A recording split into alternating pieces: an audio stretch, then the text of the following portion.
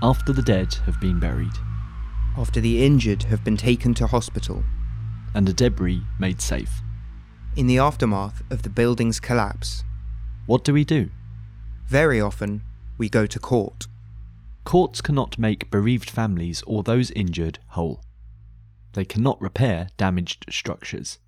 But they can go some way to making right some of the harm suffered.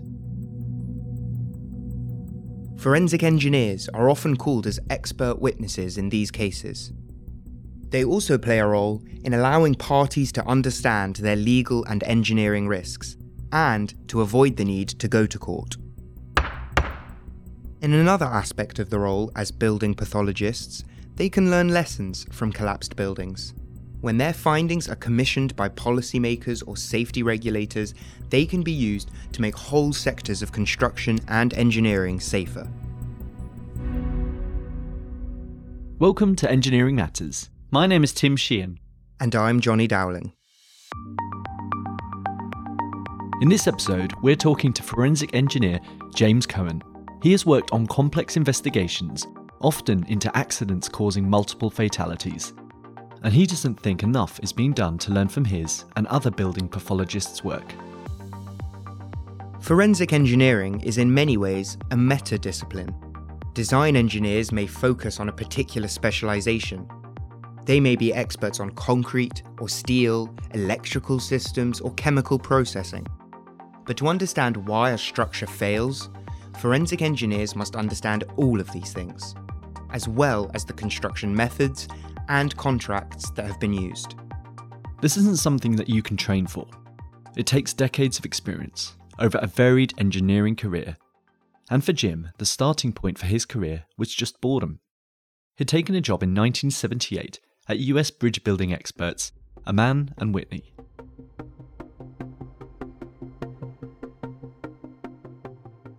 At that time, calculators could only do multiply, division, subtraction. There were no computers of any kind. I was tasked with calculating moments of inertia of built-up girders.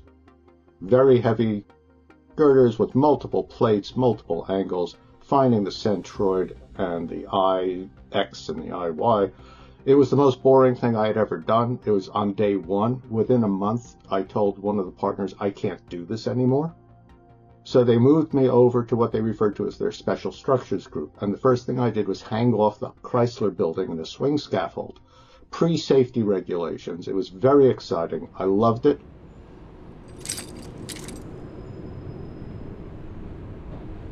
There was one other person who was the rigger. And I didn't even think to check how does the scaffold stay up, which was dead weight with the cables. That was how they didn't even tie it to anything. And as we were going down the Chrysler building, which has gargoyles, when you see it at the very top, there are these gargoyles which stick out. He said, when we get to the gargoyles, kick hard and crank as fast as you can so we can get around them. So we did that, and I was looking down at the sidewalk because we went at quite a steep angle. As we swung back in, he said, brace yourself with your legs so we don't hit the building. I was really hooked on it by then. Not long after that, when he was working on the Roosevelt Island Tramway, a cable car route that connects East River to New York's Upper East Side, an accident occurred.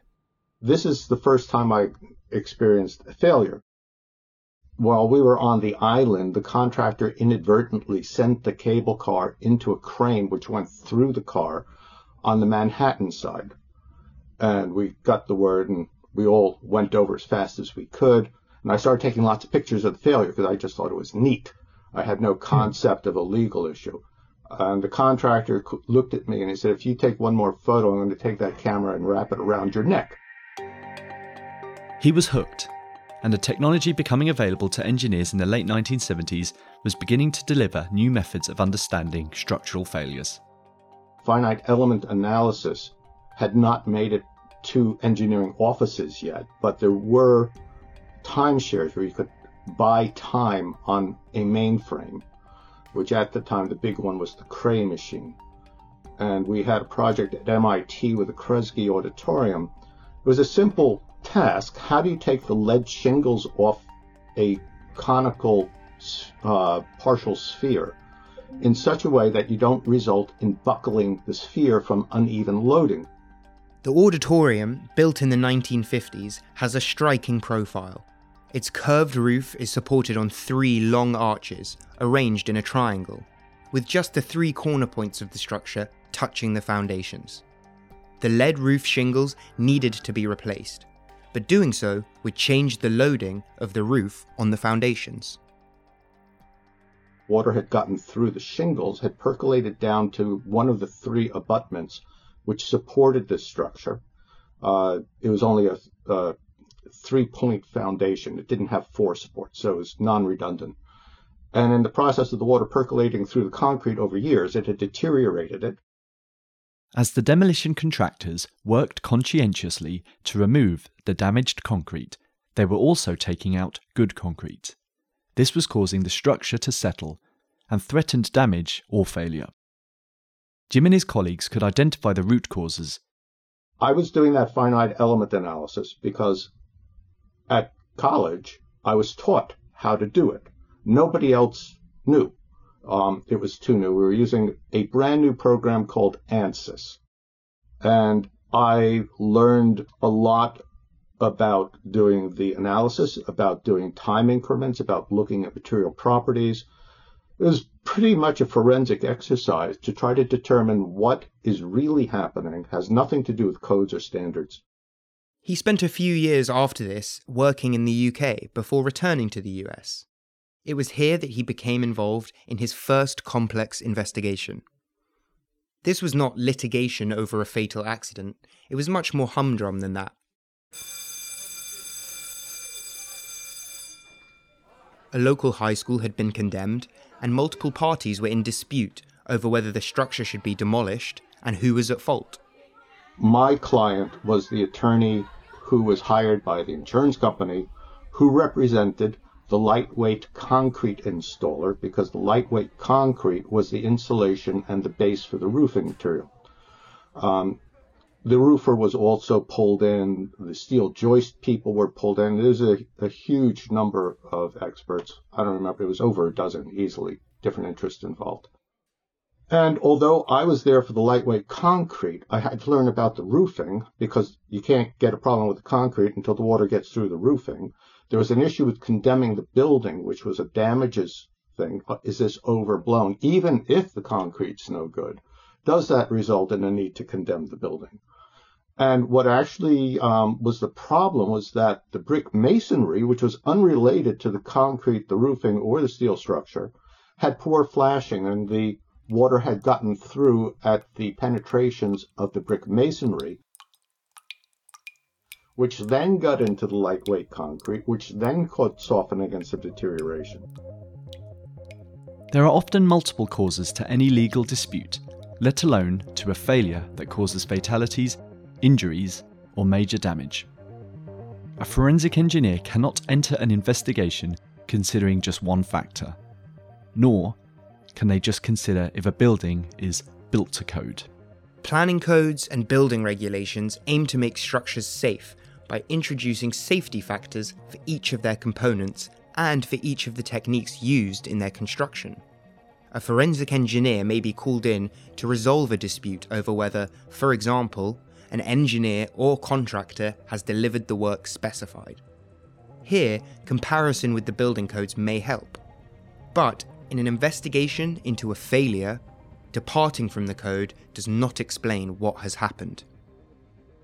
Building codes and standards have built-in safety factors, load factors. They're meant to take account of unknowns, material problems, construction problems, design errors. They're all there. And it should be assumed, and I've never found a single structure that didn't have a problem associated with it. And that's what those factors are for. They're to allow things to be safely constructed, safely inhabited and used, even though it wasn't a perfect construction. So you always have less than you expected to have in almost all structures. You know, it's never perfectly meeting the building code, but the building code is written to allow for it not to meet that.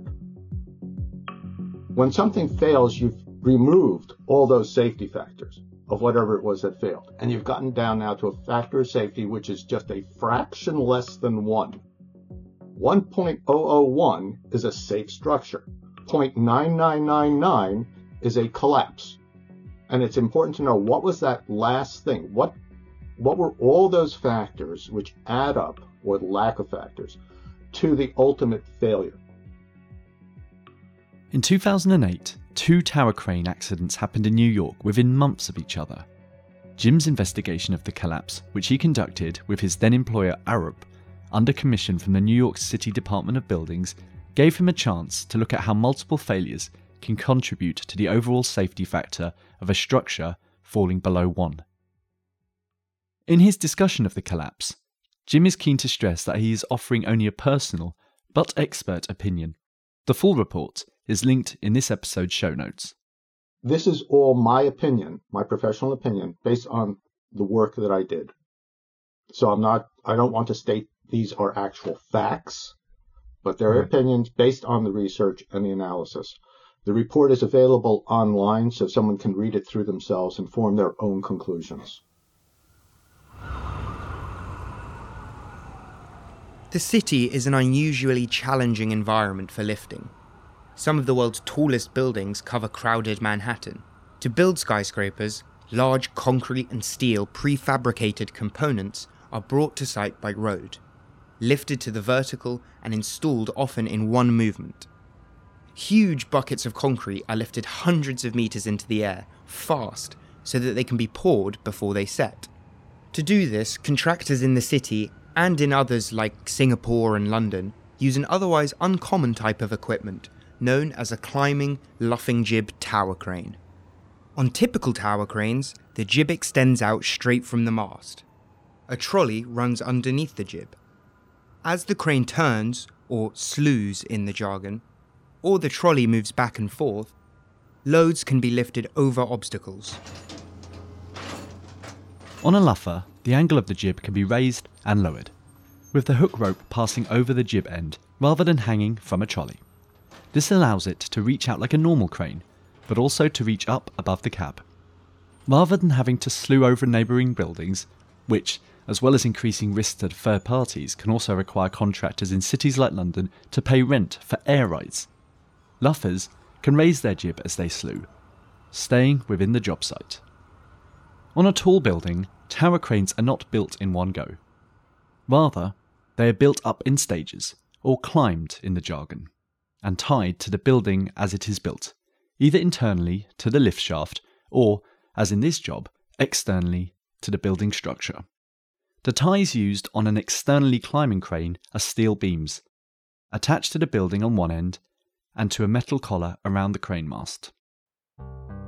The second and most devastating accident involved a Favell-Favco luffing jib tower crane, which was being raised, or climbed in the jargon, to a new position. To complete the work, the licensed master rigger on the job was overseeing the installation of a new collar. This was designed to be lifted in 2 pieces, tied with chains in position, and then attached. It was a self-climbing external luffing crane, and they were raising the crane, and in the process of raising, the steel collar, which was around the crane, fell, and that severed the 2 collar connections lower down. So then the tower crane, rather than being supported at its foundation and 2 levels, they were putting in the 3rd level, became supported only at the foundation, and that foundation was a pin, so it tipped over. It was already 19 stories high, so when it tipped over, the top portion of the crane flipped and went through, I think it was 1 or 2 city blocks later, went through the roof of a building. 7 people were killed, and many more were injured. Investigating the accident's root causes required an understanding of multiple specialisations. Some could be considered as part of engineering.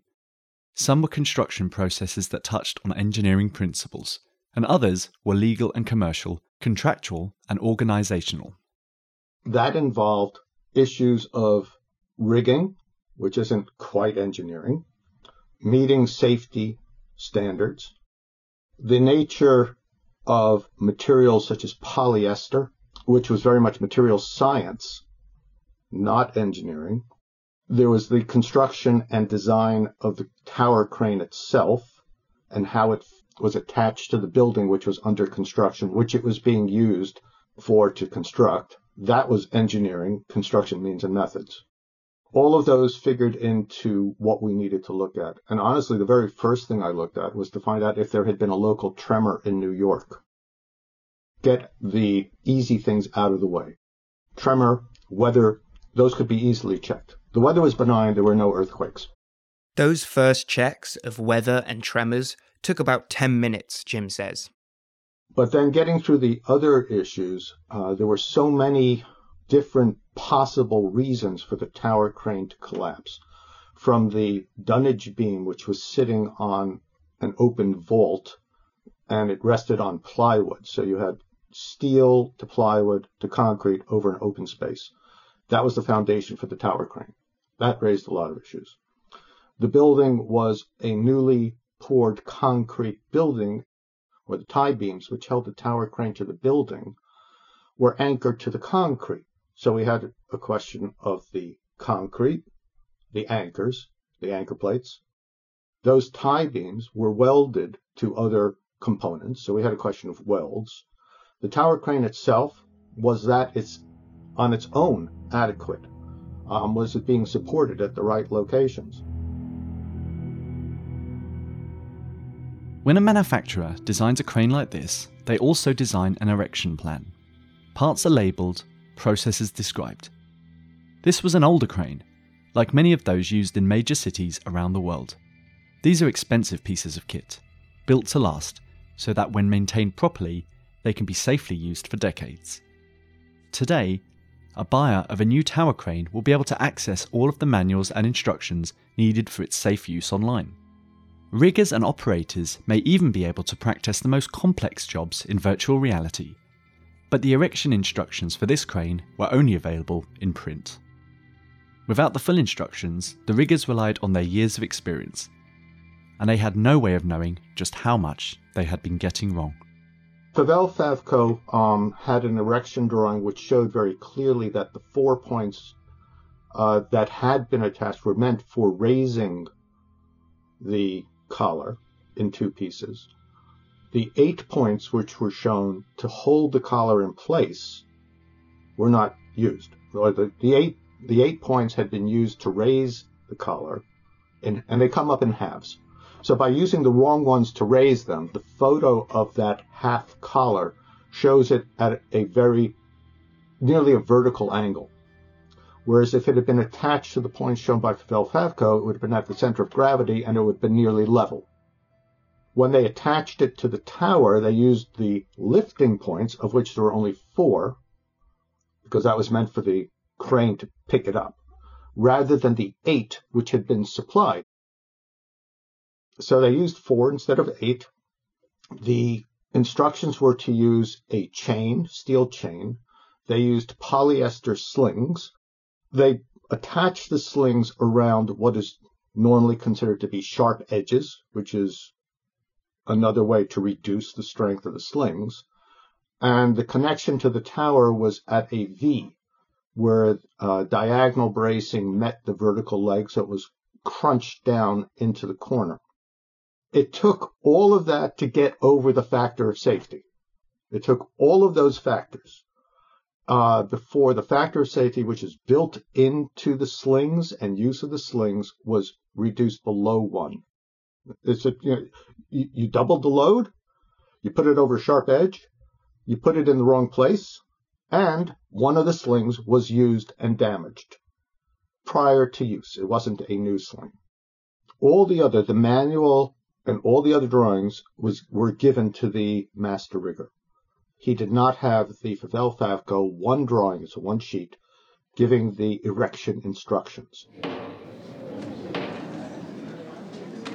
The investigation resulted in a criminal prosecution of the master rigger, who was acquitted on charges of manslaughter. A later license board hearing found him to be at fault. His testimony in that case illustrates a common cause Jim has seen and told graduate engineers about on several occasions. In court, he testified, and this is a classic question I ask when I'm giving seminars on forensic engineering. What do they always say when you ask, why did you do it this way? I want to give everyone a little moment to think. The answer is, we always do it this way. Usually that's correct. In this case, we being Arup, analyzed the slings, the situation. We did a dynamic, nonlinear failure analysis, which has very nice little graphics with it, and found that even after we used half the number of slings in the wrong place with reduced strengths, we couldn't get the model to fail unless we had little other assumptions. So it was like playing a game of Russian roulette. It would usually work, but the odds of it failing were a little too high for comfort. And in this case, they had probably done it this way all the time. It had never failed. They got unlucky on this one. The master rigger's co-workers and the families of those who died were in court, and they all supported him. They did not blame him. They felt, we always do it this way. He did it innocently.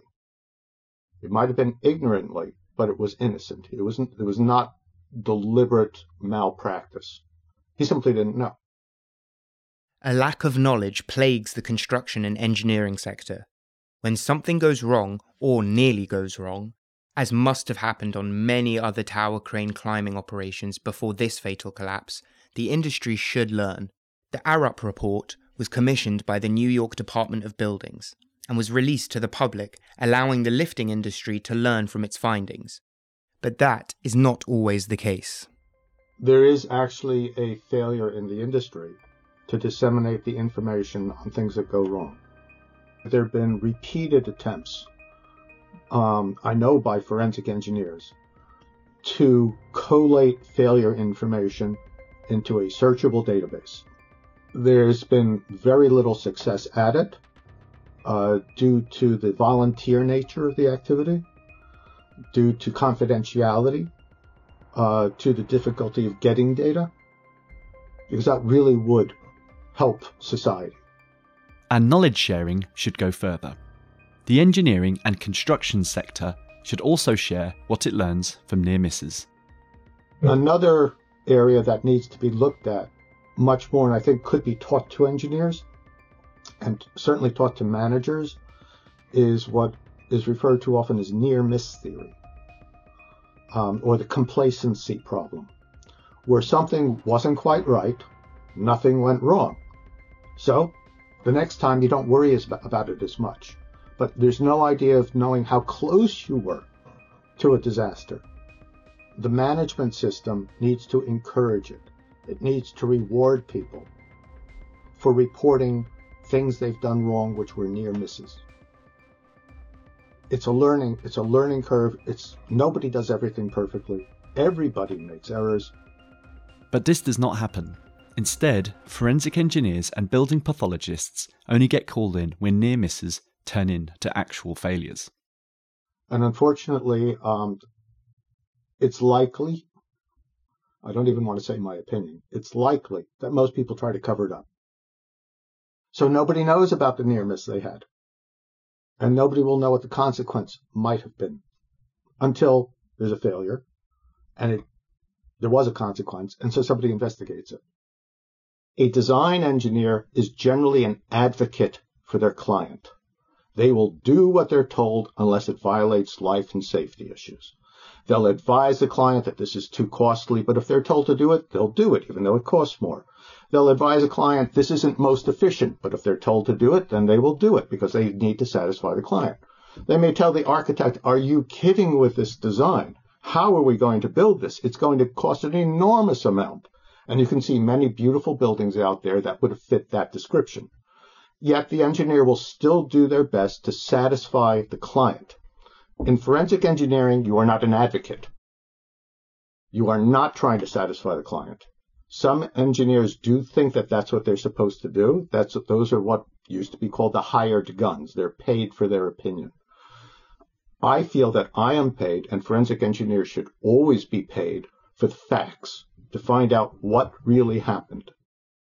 To be able to give a fair account of the facts, not just what a client attorney wants to hear, takes experience as well as training. In terms of an approach for younger engineers, I know that there are some courses now in colleges, I've taught some of them, which introduce forensic engineering, but really you need to already be familiar with construction means and methods. You need to know how design works, what to do with design. It's a multi-dimensional field. One thing which I've learned over the years doing forensic engineering is that it's important not to focus solely on the problem. Building pathologists and forensic engineers cannot just look at whether a single potential cause was responsible for a collapse or for a failure to deliver work as specified. And they can't just use engineering knowledge. Most engineers should know crack patterns for concrete. Certain cracks relate to bending, shear, deflection, shrinkage, a whole lot of different types of cracks, sizes, positions, whether they open up, open down, whether on the top or on the bottom. And that all tells a very big story in what's going wrong. But there are other patterns too, patterns of safety. Does everybody wear a harness? Or is only one person not wearing a harness? Are there reports? You look at the daily reports, the toolbox talks at the start of the day. What is said every day? What happens? Are there toolbox talks? And all of that needs to be looked at, which is also why at the beginning I said, if someone wants to become a forensic engineer, they need to become familiar with all these things before they start. All of this doesn't come out from university, and it doesn't come from working in a design office. It comes from exposure to many different areas.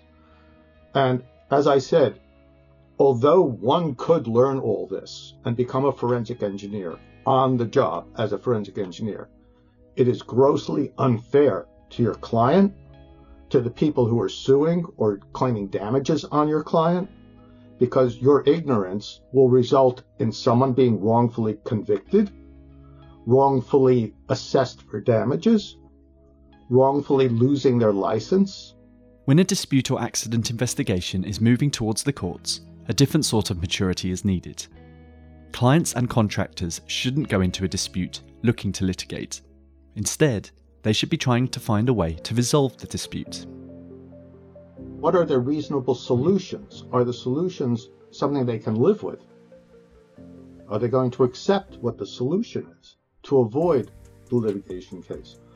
What I say often to potential clients, and I had the conversation yesterday, is that at all possible cost, avoid having to hire me, avoid having to get an attorney, avoid having any claim. It'll be faster, easier, less hassle. If you go through the claim process, it's, I'd say at least 90% certain you will never get what you wanted. You will get some of it. A lot of it will go to me. A lot of it will go to the attorney. And the settlement won't be what you were hoping for. Both sides are going to be disappointed. And it may be 10 years later. You don't even know if you'll be alive. But if they're all adults in the room, everyone should know we have a problem. Yeah, okay. I did most of it. They did a little bit of it. Let's just divide up the problem and solve it. They would get it done quickly. Almost all construction follows that route. They try to work it out. When there are adults in the room, everybody knows what the reasonable side is and what the non-reasonable side is. When you don't, and I realize this could be contentious, but I do think of it as adults in the room. Somebody's greedy or stupid. I think most of my work comes out of that. Agreeing to accept and share responsibility for a failure fairly can allow parties to a dispute resolution and save themselves from a lengthy and costly litigation. But that approach may also be the way to structure contracts so that accidents don't happen in the first place. Approaches like this are known as integrated project delivery, but Jim nicknames them the Kumbaya method. So a GC who's working on the low bidder method, that's another favorite of mine. Why did this happen? It was low bidder.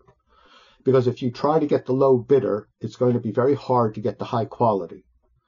And if you want high quality with a low bidder, then you can take your time scale out the window. You can either get your time, your money, or your quality, but not all three at once.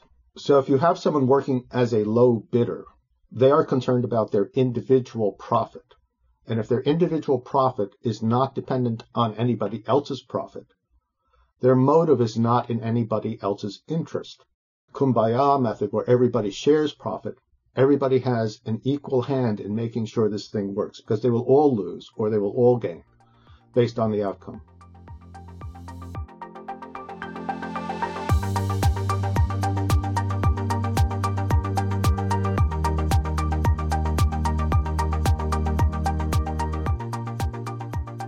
Engineering Matters is a production of Reby Media.